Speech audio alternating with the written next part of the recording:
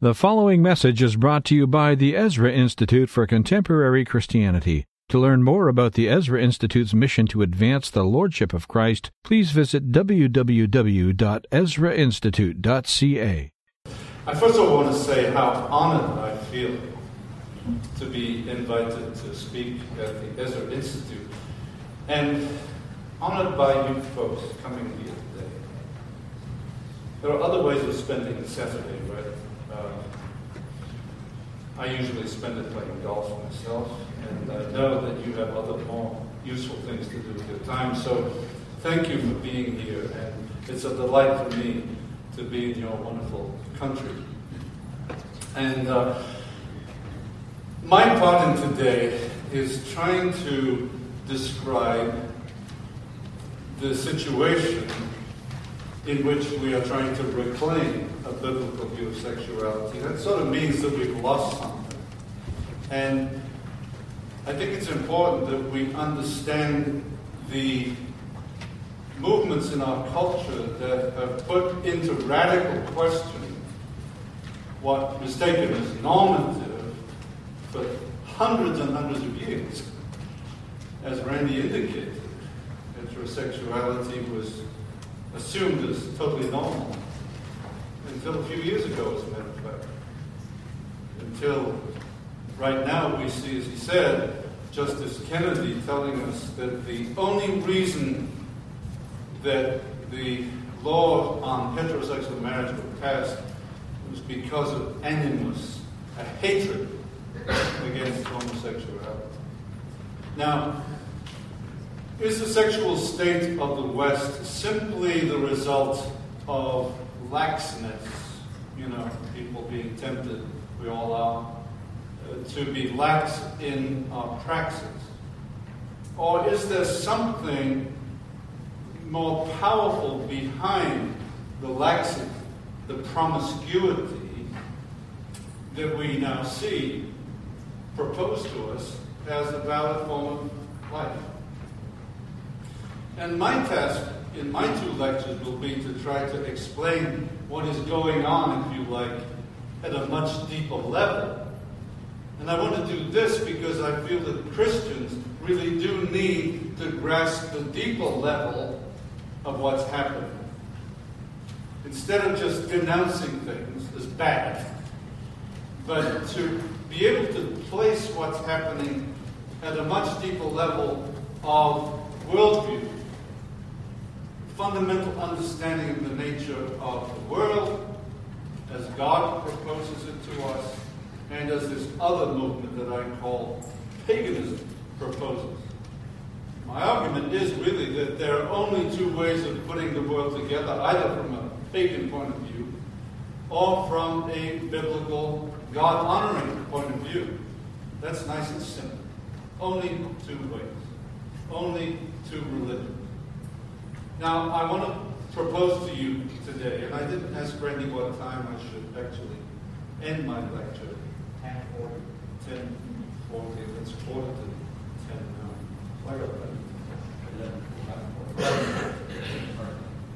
But he's going to tell me when I sort of get to the end, and I'll stop immediately. So, I would like to propose to you now a sort of an overview of what I believe has happened in the culture. I came to America and thought I died and gone to heaven because everything was so Christian. In 1964, I came from Liverpool. And then I went and taught in the south of France, in godless, secular France, and sort of looked forward to coming back to North America to rediscover a real commitment to some kind of Christianity. And when I came back in 91, I was shocked. And I went through culture shock, and I tried to put my finger on what was happening. And the first book that I wrote, actually, 6 months after I came back to the United States, was entitled The Gnostic Empire Strikes Back. Neat title, right? Some of you know immediately to what this is referring. The Empire Strikes Back. And I began to write about this subject. My next book was Spirit Wars. Notice I'm developing a theme. I actually did write the third in my so-called trilogy, but I never got to call it what I really wanted to call it, which was Return of the Rabbi.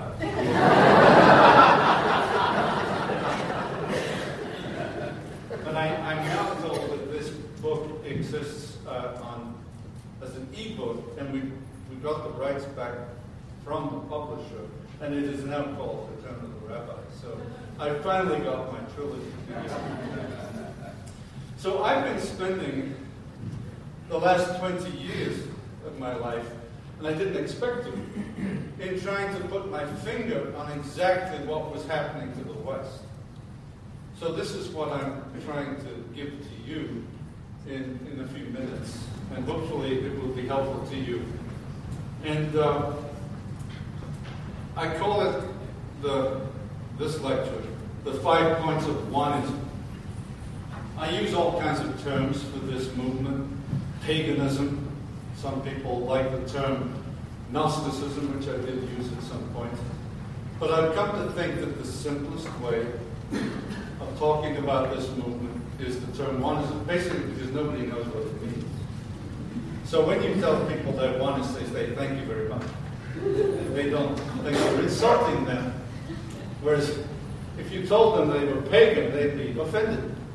I'm being slightly facetious here, but I do think that Oneism says very clearly what we're looking at, which is namely that everything in the world is one. But as a matter of fact, all the cosmos, there's nothing outside of it. So everything is one.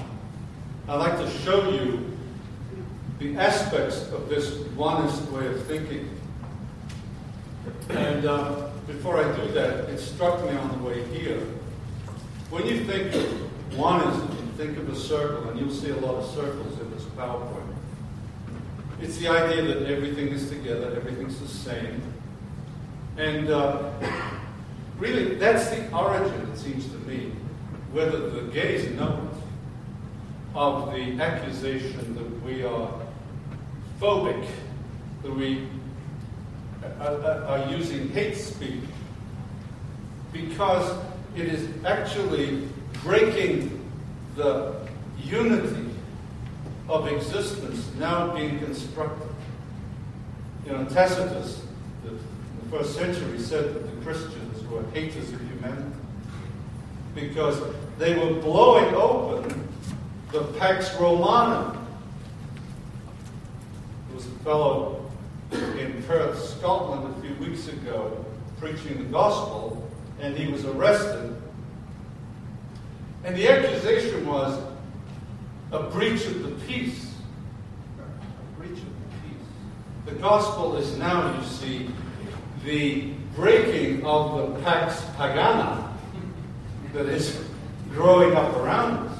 This nicely constructed onist womb into which we're all introduced feels very threatened, you see, by the Christian gospel.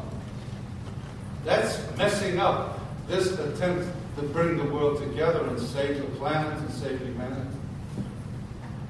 Do you get the big picture already? I haven't even started my lecture, but I'm trying to get you interested in what I will say. That these are the stakes. They're big stakes. So that sexuality is just one aspect of how you put this holistic, which is a term now often used with an WH, this holistic, onist vision of everything together. So I want to look at the 5 points of oneism. Do you have this in Canada? Yes. Nothing really now is limited to California. We used to say that, you can only see that in California, but now, of course, this indicates what I'm saying. You see, this vision of a holistic, onist world is proposed through this bumper sticker of coexistence. We really have to learn how to get along all together. And we should, because there really only is one reality.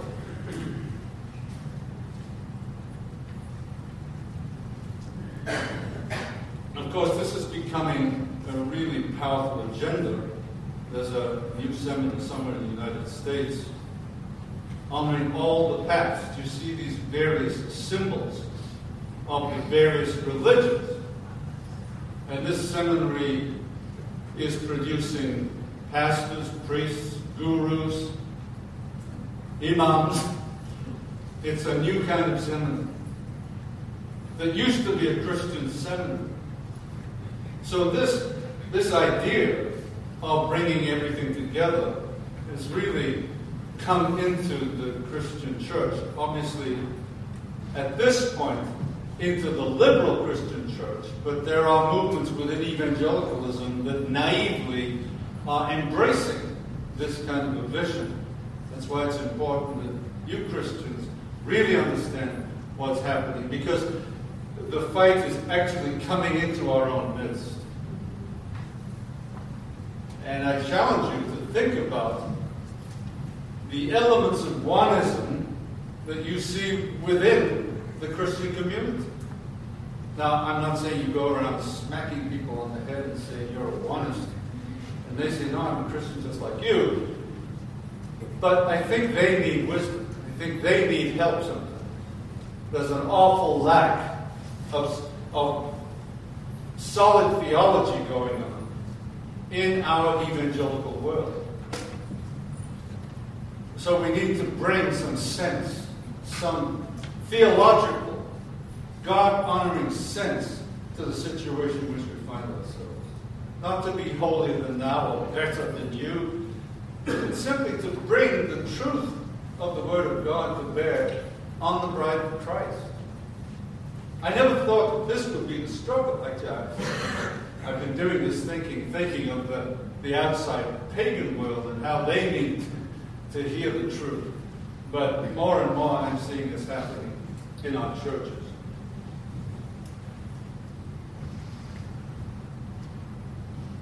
So the 5 points of pagan oneism, you'll notice, I'll give them to you, and you'll notice that in every one of them is the word one. This is a wonderful speaking technique. Repetition. All religions are one. There's one problem and one solution. So I will go through these 5 and try to show you the essence of this ideology of oneism as it's making its way throughout the West. I guess I should say, some of you rightly would remind me that the axis of the Christian faith has moved away from the West. And there's hope elsewhere.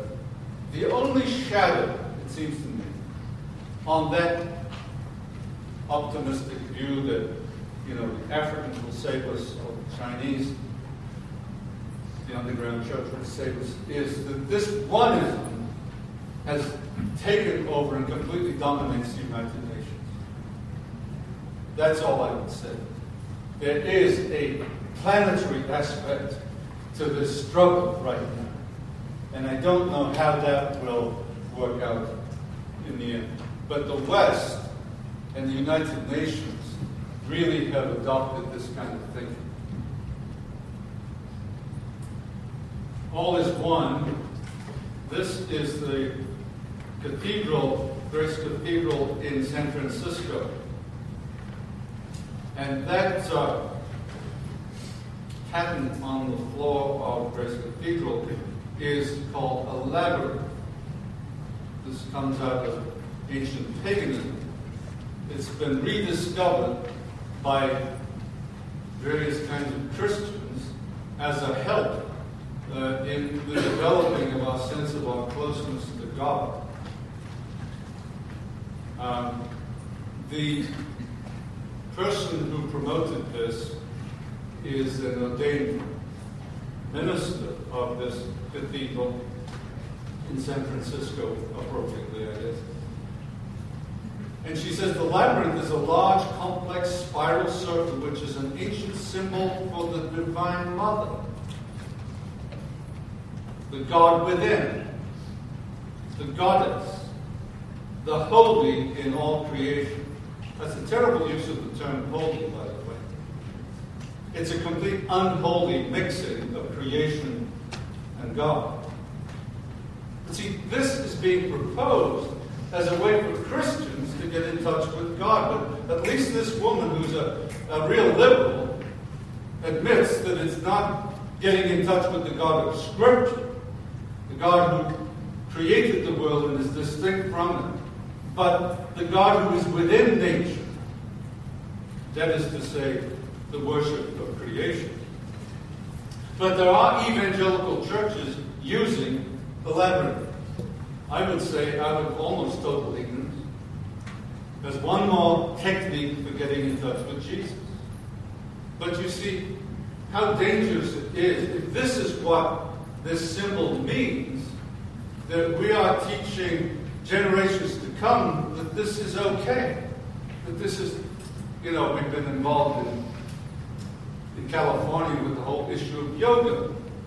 And you can put a nice side of yoga and say it's just exercise and so on. But, it was being brought into the schools and kids were being obliged to use it. And it is now a practice in the schools in certain places in California. And to me, one of its great dangers is the subtle brainwashing of children that the deep message of yoga proposes to be at one with yourself and with nature. We could probably talk about that, but that's the way this has happened in our modern world. We're being programmed to rethink the whole issue of the nature of existence and the nature of God and how God is involved with us. So this labyrinth is one example of that. That was just the introduction to my first point. How are we doing for time? I want you to think of oneism or paganism as a circle. This will be a very graphic kind of lecture, because I want to give to you something you will never forget for the rest of your life. And to do that, I'm proposing to you to think of paganism or oneism as a circle. And into the circle goes everything. Rocks and trees and human beings. Oh, and by the way, God. God, who is separate, is taken. This is unlike secular humanism, which rejects any notion of God. This very subtle, seductive kind of thinking wants to include God, but includes him by bringing him into the circle. So this kind of spirituality, you see, can use spiritual terms and notions and seek to develop spiritual experiences. But it's all within the oneness circle. So everything is in the circle, and God is taken from his biblical place above the heavens and relocating God within nature. That's the basic move that's being made. That's simple, but it's absolutely essential to see that. So oneism includes everything. When I went to the Parliament of the World's Religions in Chicago in 1993, this vast exhibit hall of all the religions, there were 125 of them, I was struck by how many of them use the circle. So I don't think I'm really imposing a false symbolism on this kind of thinking. The circle is, in Sanskrit, a mandala. You've heard of that. That's Sanskrit for the notion of wholeness, peace, and healing in a oneness system. And many in the West are now using mandalas, circles, to imprint on their minds this very notion. I remember some Buddhist priest who came to the National Cathedral in Washington some years ago, and they made these sand mandalas. And the president went in there and was oohing and gooing at these wonderful creations. But, see, we don't understand what's happening, but what is being imprinted on our minds is the circle in which we all are. Now, there are all kinds of circles. Does anyone know what this one is? This is the, well, you can see what it is. It's made up of the yin and the yang in those little circles. And the yin and the yang is actually the joining of the opposites, which is essential to the circle. You see, there are no ultimate dichotomies. There are no final opposites. Everything is joined. The circle brings everything together, and things that seem opposed are only points on the circumference of the circle, and thus perspectives. So the yin and the yang from Eastern religions is really saying that, the joining of these notions. The swastika is an interesting notion. It's a form of a circle because it's pointing to a movement that goes around and around of goodness and happiness. Now, this particular symbol is used by the Falun Gong in communist China. And the secular Chinese are trying to wipe out this group. The swastika, I thought Hitler invented the swastika. But Hitler and some of his SS people were fascinated by Eastern religion. And they dabbled in that kind of thinking. And the swastika is from Sanskrit again, means being fortunate. The proof that Hitler didn't invent this is an ancient Buddhist statue of the Buddha. And look what's on his chest. It's a perfectly Eastern symbol of oneism. It comes out of the mists of time. There are all kinds of circles, and I hope you never watch the news again without noticing circles, because you all came to this lovely town of Cambridge on circles, wheels. So they're not bad in themselves. God created circles, but they can be misused, you see, and used to express the whole of reality. So you have the wheel of life in Tibetan and Hindu thinking. The Aztecs have a wheel. You remember the whirling dervishes of Sufism? They dance in a circle.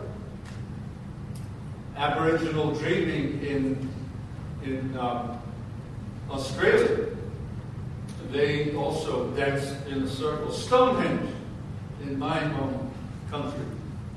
What's the shape of Stonehenge? It's a circle. The American Indian medicine wheel, and you could probably add many examples to the symbolism of what is paganism.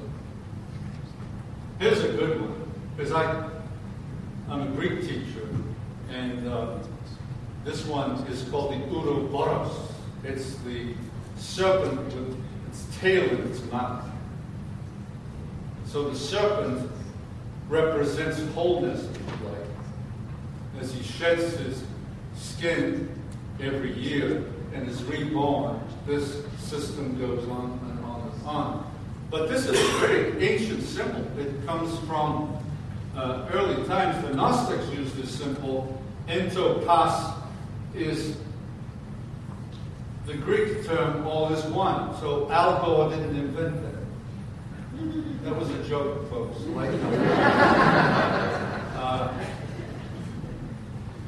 This comes from ancient times. This particular expression of it is from 1st century Egypt. And then, of course, it was common in Hinduism, Gnosticism, and even Norse mythology. And I won't bother with that. That's just the description of it. Well, maybe I will. Ouroboros, the tail eater, in this ancient codex, dates from the 10th or 11th century. So this is a medieval example. Time and again, the alchemists who loved this symbol reiterate that the opus, their great experiment or work, proceeds from the one and leads back to the one. So a circle with a dragon biting its tail.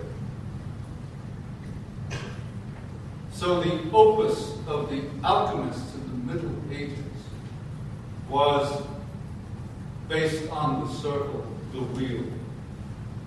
And here's proof of this. Look at that. In 1478, you find an example of this Ouroboros. And there's another one. So this is a symbol, you see, that goes through time. And that's what I really want to show you today, is that this kind of thinking is not new. Now you'll talk to progressives and they will say, we're all involved in a new spirituality, that we're going forward, but you poor Christians are going backwards. You're so hooked into traditionalism and the past. We are moving forward to a glorious future. As a matter of fact, they're moving back just like you are. They're going back to the 6th century BC and Buddha. So it's not true what they claim, and it's important that you see that so that you can denounce that false advertising that what you hear today as progressive is really new. It's not new at all. And I think just these pictures of the Ouroboros throughout history shows you that that's the case. And here's one very modern one from the Scandinavian rock band, punk rock. Here it is as a symbol of theosophy. Maybe some of you don't know what theosophy is, but it was invented by Madame Helena Blavatsky from Russia at the end of the 19th century, or towards the end of the 19th century. And she wanted to bring the East and the West together.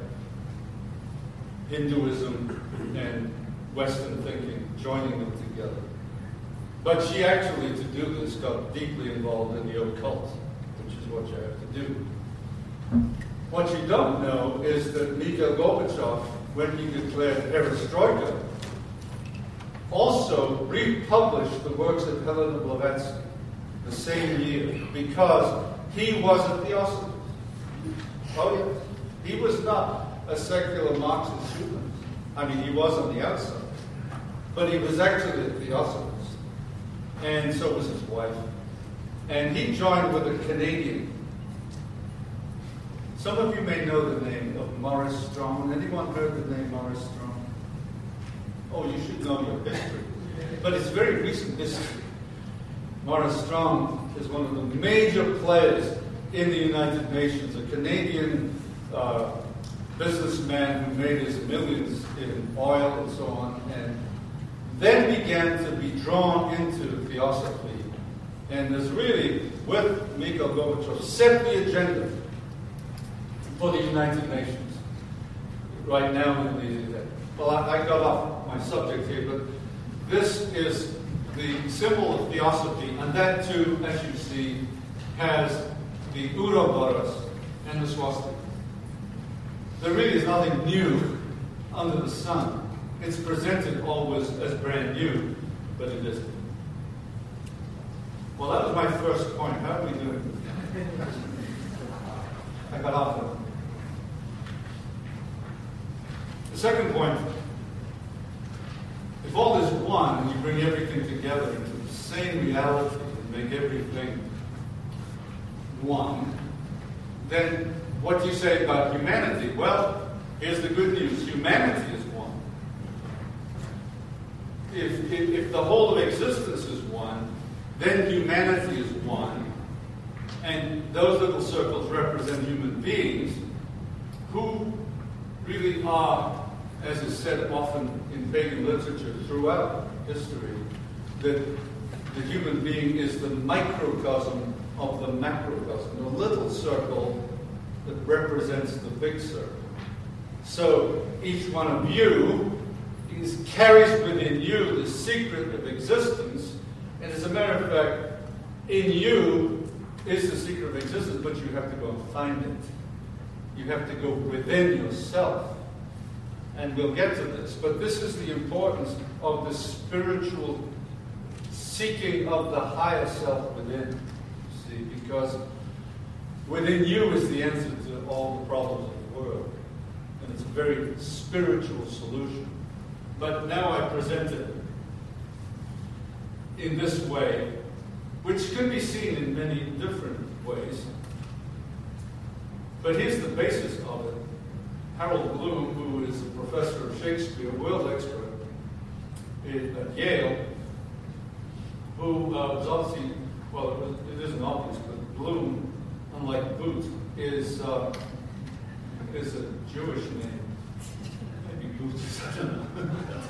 I know it's Dutch. But, he became a Gnostic as a young student. And this is what he said in his liberating experience. I am uncreated, as old as God. See, that's what you have to understand if you are the microcosm of the macrocosm. The truth is inside of you, and the truth is that you are uncreated, as old as God. In other words, you give to yourself the divine attributes of eternity. And of course, the Christians, some of them follow this blindly. The Christian mystic Meister Eckhart, who many cite now as an example of Christian mysticism, says something I think very pagan. There is something in the soul that is uncreated and uncreatable. He's basically saying, you see, that there's something within that we have to touch. And that is uncreated. Well, see, the problem with that is only God is uncreated. Everything else is created. As soon as you say there's something in me that's uncreated, you are actually claiming attributes of God. And subtly, while you don't realize it, you're beginning to collapse the distinction between you and God and join God and you together. Which is what the labyrinth does, which is what these mystical techniques try to do to get you to believe that kind of thinking. But this is also a fascinating idea on other levels, not just in spirituality. You know, the idea of bringing humans together causes politicians to go gaga. Think of the power if we could bring everybody together. And so you get a kind of spiritual thinking, which is also geopolitical, of the end of the nation state, the unity economically and culturally. But the goal is always human transformation. You cannot do this without changing the way human beings are. And the goal is always in this world, a utopia. We're going to change the world. We're going to solve all the problems. With this view of humanity, you see, we can genuinely expect to be able to create a utopia on Earth. So it's a massive experiment, really, but it's always been the case. My dear friend Joe has written on utopia, and in one of the articles of the journal, and you should read that. It's the most interesting piece. But he cites Thomas Molnar, a Roman Catholic scholar, who wrote on utopia, shows that throughout history this has been the great temptation of human beings to want to establish a utopian world where all our problems have been solved. It's sort of a twisting of the biblical worldview, really, where God will finally do all this. And so we cannot expunge the idea of utopia from our souls, it's true. But to think that we can do it, really, is to oppose God's program. There are all kinds of spiritual movements as well that want to bring about this utopia in our future, not really our immediate future. And I pulled a few of these together. The feminists speak about a Sophianic millennium. That's the dominion of the goddess Sophia. Some of the gays speak about the coming of eschatological Sodom, which is supposedly going to be a good thing as well. The Age of Aquarius has that notion to it. I know some of you sang that song, so it was great. Didn't understand a word of it, neither did I. But this is what it turns out to be. This vision that in the year 2000, things will change and we will move towards this age of Aquarius. Now, of course, according to the zodiac, the prior 2,000-year age was the age of Pisces. And this works out awfully nicely for a pagan eschatology because, as you know, Pisces, the fish, is the sign of Christianity. And so you have 2,000 years of Christianity, and now they say that was the Christian interlude. Isn't that interesting? The Christian interlude of 2,000 years. What went before? An interlude is between two things, right? What was before it? The Greco-Roman pagan empire. What's ahead of it? Well, the pagan age of Aquarius. See, these are big issues. I'm not, for one moment, basing my life on this pagan eschatology, but it's just interesting to see how they conceive about the future in a very triumphalistic kind of way. And so the problems that we will talk about today are not going away.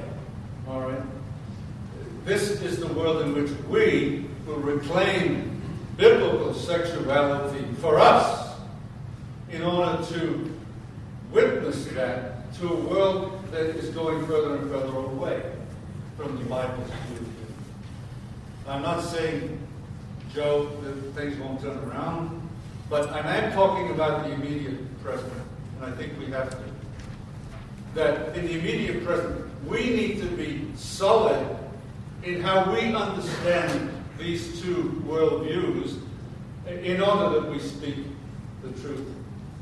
Both with intelligence and with clarity and with grace. I think understanding these issues this way gives you much more of an ability to speak with calmness about the way things are. So these are the movements that are claiming the immediate future for our planet. Remember, the Mayan calendar was supposed to have predicted this new age. That didn't quite work. The emergent church is talking about a deep shift. It's interesting to see how many pagans are also talking about the great shift. So how easily evangelicals get wrapped up in this kind of thinking. There it is. The global shift is now what's on the horizon. Quantum spirituality is based upon quantum physics, where everything is related together. It's a sign of spiritual unity. The Muslims have a sort of eschatology, especially in Iran. They've been awaiting the coming of the 12th Imam, who was a kind of messianic figure. The Buddhists have one, Maitreya. Some of them believe that Maitreya has already come to earth. He's working disguised as a barber in Fulham. But he hasn't revealed himself to the world yet. But he will soon. Then there's the myth of Isis, which goes along with the Soviet millennium, but how many feminists have really reconnected with the ancient Egyptian pagan notions of the goddess Isis, which was a fundamental factor in the Greco-Roman Empire. And then the arrival of Kabbalah, which is a Gnostic Judaism, it's a pagan view of spirituality. Oh, I guess we have another emergent thinker here, Phyllis Tickle. Her thinking tickles me quite a bit. But she's talking about the great emergence, that things are now radically changing. But I'm just amazed to see how some of these evangelicals are taking this moment, which is, I believe, paganly driven, and trying to put a Christian spin on it. I think we have to do the opposite to make sense. Of course, this agenda is proposed in very powerful ways. Eckhart Tolle chose the name Eckhart because of Meister Eckhart, the 12th century Christian mystic. He's no Christian at all, but he certainly convinced Oprah Winfrey. And she was proposing this stuff. Well, it's very optimistic. Oneism claims that will end human depression and egotism. That's a good one. Religious fear and conflict. So long as all the religions are one, of course, there's no conflict. The end of international conflict.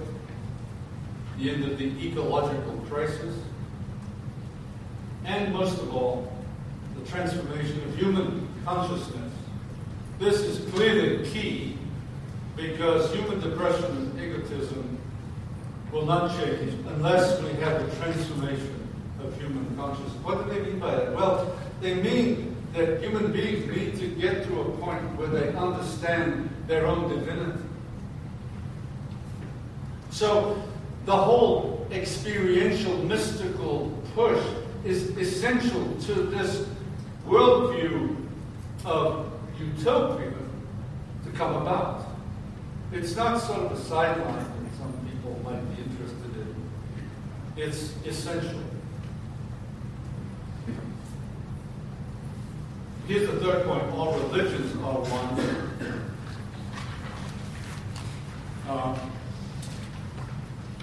The circle is maintained because often you will find religions presented as various pieces of a pie, and that we need all the pieces to understand religion, but they're all basically saying the same thing. On the external part of this pie is the crust, which is difficult to get through, and that is the various traditions and scriptures which seem to be opposed. But in the middle, now I'm changing the image of a pizza. Think of the ooey-gooey cheese center. That's the real essence of all the religions. Because according to what is now being said, all the religions agree on the goal of the religious quest. I read a book a couple of weeks ago entitled Coming of the Interspiritual Age. Coming of the Interspiritual Age. And that's the age when all the basic spiritualities of these religions come together. We can ditch the doctrines and the scriptures of these various religions because we're all joined in this notion of the human being becoming God. That's the ooey-gooey center. So that's the hope for all the religions. Now you see, they will be happy if Christianity will be a piece of that pie or pizza. Then you can include Christianity within all these religions. And so we'll come together and understand everything. But I believe that Christianity doesn't fit into this circle. For proof, I mentioned this the other day, I think, when I was at the Parliament of the World's Religions, there were 125 different religions. The only religion that was not invited was biblical Christianity. They could not fit this way of thinking into their notion of unity. So it's very interesting that this particular pie or pizza will not allow Christianity to express itself. You'll see that a little later.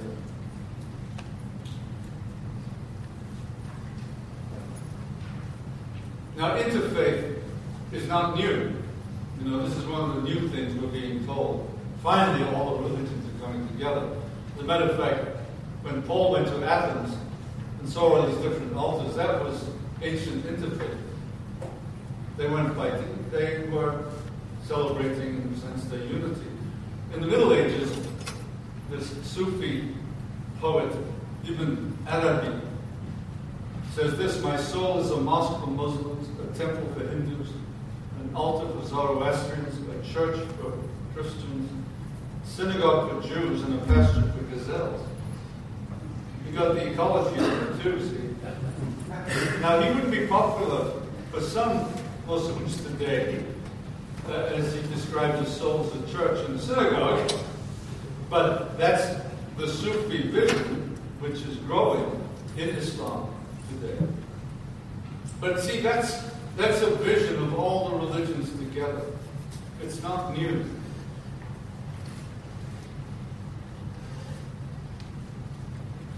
And religions of the East are counting on this coming together. It's happening.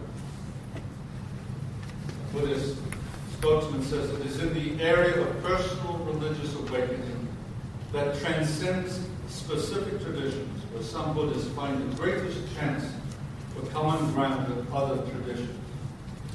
Have you noticed this tendency in certain forms on the edges of evangelicalism to undermine or underplay, downplay doctrine, and emphasize experience?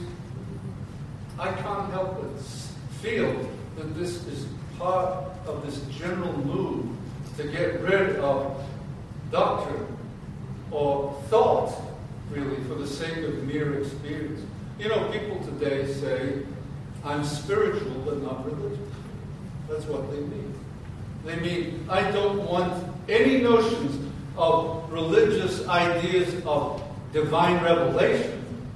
I just want to be spiritual.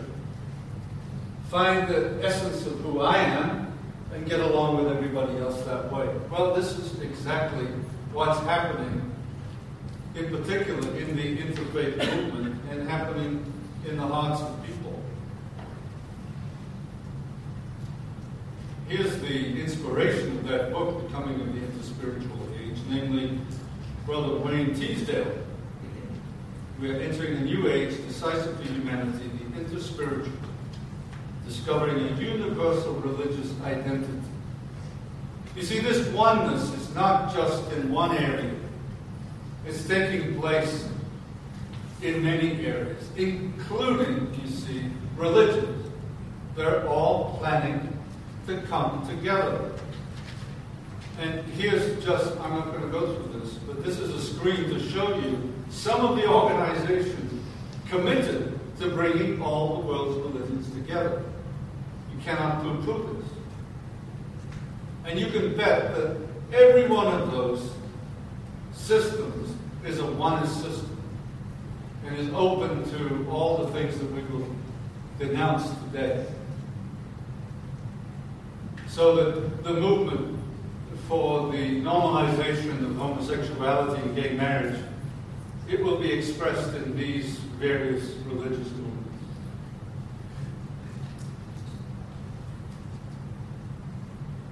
But you don't have to be a rocket scientist to see that the world is not one. Now, I think this is a major problem for the system, because if all is one, why is the present time no good? it should be what we're looking for, if we're all one already. But they come up with a good reason for saying why we're not now united. It's not the problem of human beings, by the way. The heart of humanity is sound. We know that there's no ultimate egotism in the human heart, right? So we can deal with that. Alice Bailey was a theosophist. The problem is that the human being is actually asleep. The reason why we're not joined together, and I see some of you are asleep, it's maybe time for you to stop. Okay, wake up. We're asleep in this sense. And the ancient Gnostics said this too, so there's nothing new. As you look at these, we're asleep because we fail to realize that we are actually divine within. So we live in this pallor of ignorance, and we need to break through that, wake up, and realize who we really are. But you see, in the meantime, as we live in this world of Maya, of illusion, because we don't really see that we are divine, we make distinctions. Now these are bad, and we've got to stop making distinctions. This utopia will only come about when we've stopped making distinctions, when we've actually got rid of all distinction. I wonder why that would be the case. It's because, of course, that oneism cannot abide distinctions. It has to bring everything together. Twoism, the biblical worldview, lives with distinction, and especially the distinction between God and the creation. And that's precisely what has to go. We live in the illusion of distinctions, and so we have to get rid of them if we want to solve our problems. Now this is very interesting, because at the very beginning of this new spiritual movement is a statement, it's implicit, is a statement that in order for this to come about, we have to destroy Christianity. Was I too sensational? See this? The first distinction we have to eliminate is the distinction between God and creation. Theism or monism, or what I now call twoism or oneism. That distinction must go. God must be eliminated from his place of distinction. So the creator-creature distinction must be eliminated. I mean, you can't be more explicit at the end of the day, because the Bible begins with that statement of God's difference from us, doesn't it? I mean, that's the programmatic statement at the beginning of the Bible. Everything else, from Genesis 1:1 on, is commentary. In the beginning, God. In the beginning, there was only God, in other words, created the heavens and the earth. So everything else is creation. God isn't. God's the creator. That creator-creature distinction is at the essence of biblical faith. And if we let it go, we've lost everything. Really. Now, it doesn't sound like I'm talking about the gospel. Isn't that a shame? And yet, that's the very essence of the gospel. You see, without that notion of the creator-creature distinction, there is no gospel. If you get rid of that, you don't need a gospel, by the way. If the human is divine, you don't need a gospel. If we are creatures, and to boot, fallen, then we need saving by God who is transcendent and other than us. That's the beauty of the gospel. So, I've now talked about the gospel, but I'm implicitly assuming its reality in this lecture and way of thinking. So we have to eliminate the distinction between God and man, animal and human, Christ and Satan, life and death, heaven and hell, truth and falsehood, right and wrong, good and evil, sin and holiness, the Bible and other scriptures. Some of you are trying to take notes. This is terrible. monotheism, polytheism, are just the same. The traditional family alternate. You know, you'll never watch the news the same again. I hope. Because, you see, all these things of distinction are now being crushed, being eliminated.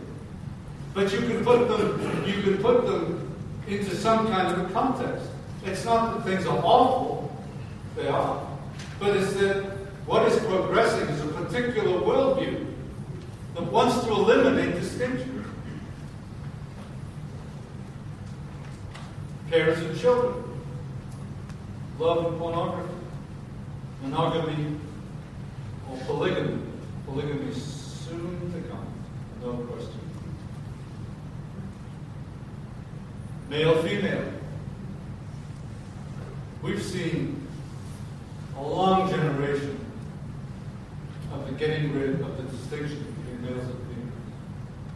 We have to see this battle of the sexes that's been going on since the 60s as a battle for oneism and twoism. For too long, we thought about this in terms of power, male chauvinism, and there was a lot of that, but not in terms of the truest worldview. And that's the essence of why we affirm the male-female distinction. It's not the power. It's the way the world is put together. We can go into that. Homosexuality and heterosexuality. You see, the subject of the day finds its ultimate roots within this old vision of what's going on. Many homosexuals don't understand that, I agree. But this is the context of what I said earlier, the joining of the opposites and the breaking and the end of distinction, the wiping out of difference. This is the everyday agenda to eliminate the world of so-called Maya, illusion, but this is the way God made the world. It's not illusion at all, it's reality. But for this ideology to succeed, it has to proceed along these lines. There's one solution. As I indicated earlier, the only solution, if it's true that the human being is the microcosm of the macrocosm, then the solution is not going looking for a God somewhere outside, but to look for the solution within. When I first came back to the States in 1901, I came to Quebec. Je parle français. Je devais donner des cours en français. Sorry, where are we? This is Ontario? Are we Ontario? You don't speak French, do you? Some of you do, I know. Anyway, I came to Canada through the French entry, board of entry, and I was teaching in the theological school in Montreal, the evangelical school, and my hosts had a book on the table, and I started reading it at night. You know what it's called? Going Within, Shirley McLean. Going Within. And really that was the first time, this was probably 1988 to 89. And I read that book, and for the first time I began to discover the power of stuff. And of course that was a bestseller. Now that's all old hat, and I can tell you a lot about that. But the point is, she was telling people, actually that was the title, Going Within. In order to understand the world and change it, you have to go within. And you see, this is where these various techniques come in handy for going within. Yoga is a Sanskrit word meaning huge. It's a huge notion. Sorry. That was also a joke. You know, I have English humor. I know you don't. It means union with God. So, you know, you can't sort of say, well, you know, it's harmless. This is its goal. And the goal is to be united with God. Here's another interesting side of things. We're talking about this with the car driving up here. The silencing of the mind. How much do we see this now in evangelicalism, in certain churches, where we don't want to think too much. In fact, the less thinking, the better. I love those songs you chose, which engage our spirits, but also our minds in Christ alone.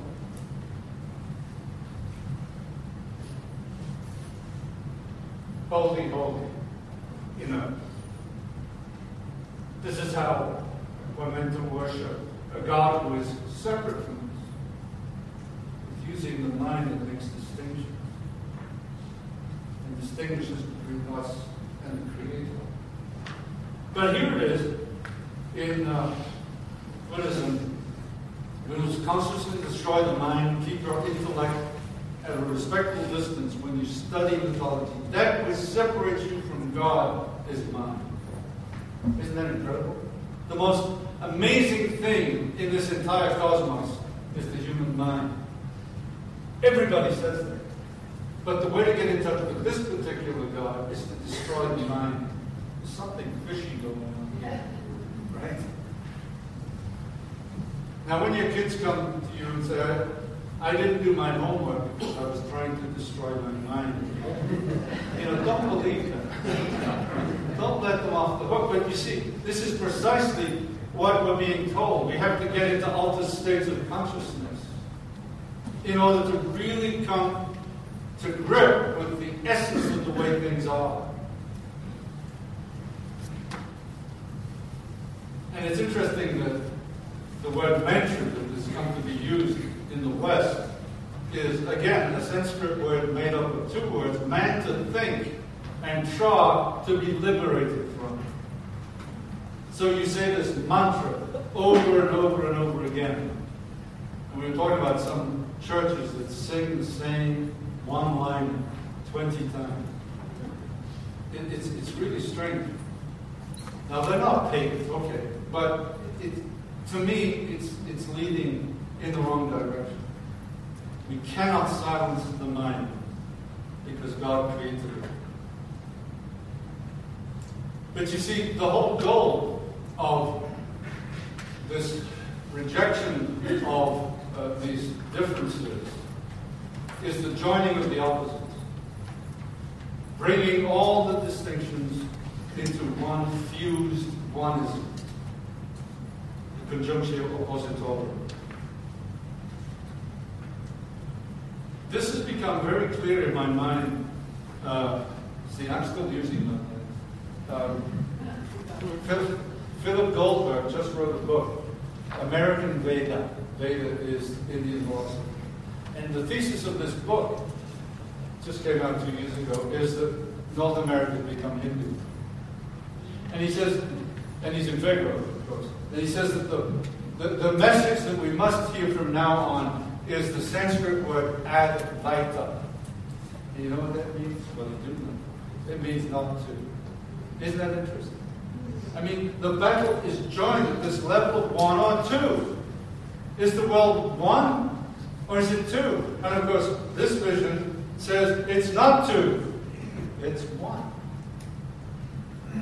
So this is the programmatic statement of this ideology as it makes its progress throughout the Western world. Not two must become a reality in the West.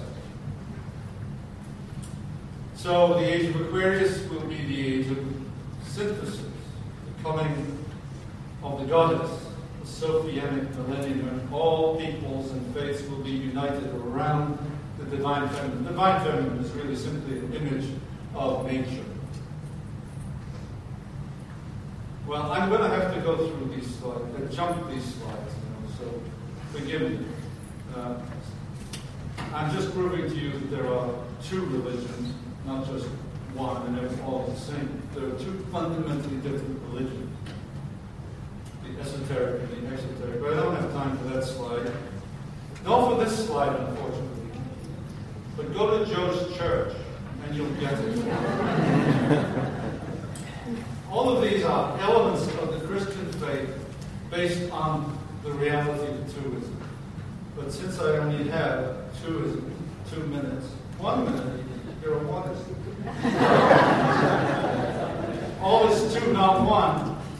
Yeah, we draw the circle of creation, but then we draw the circle of the Creator.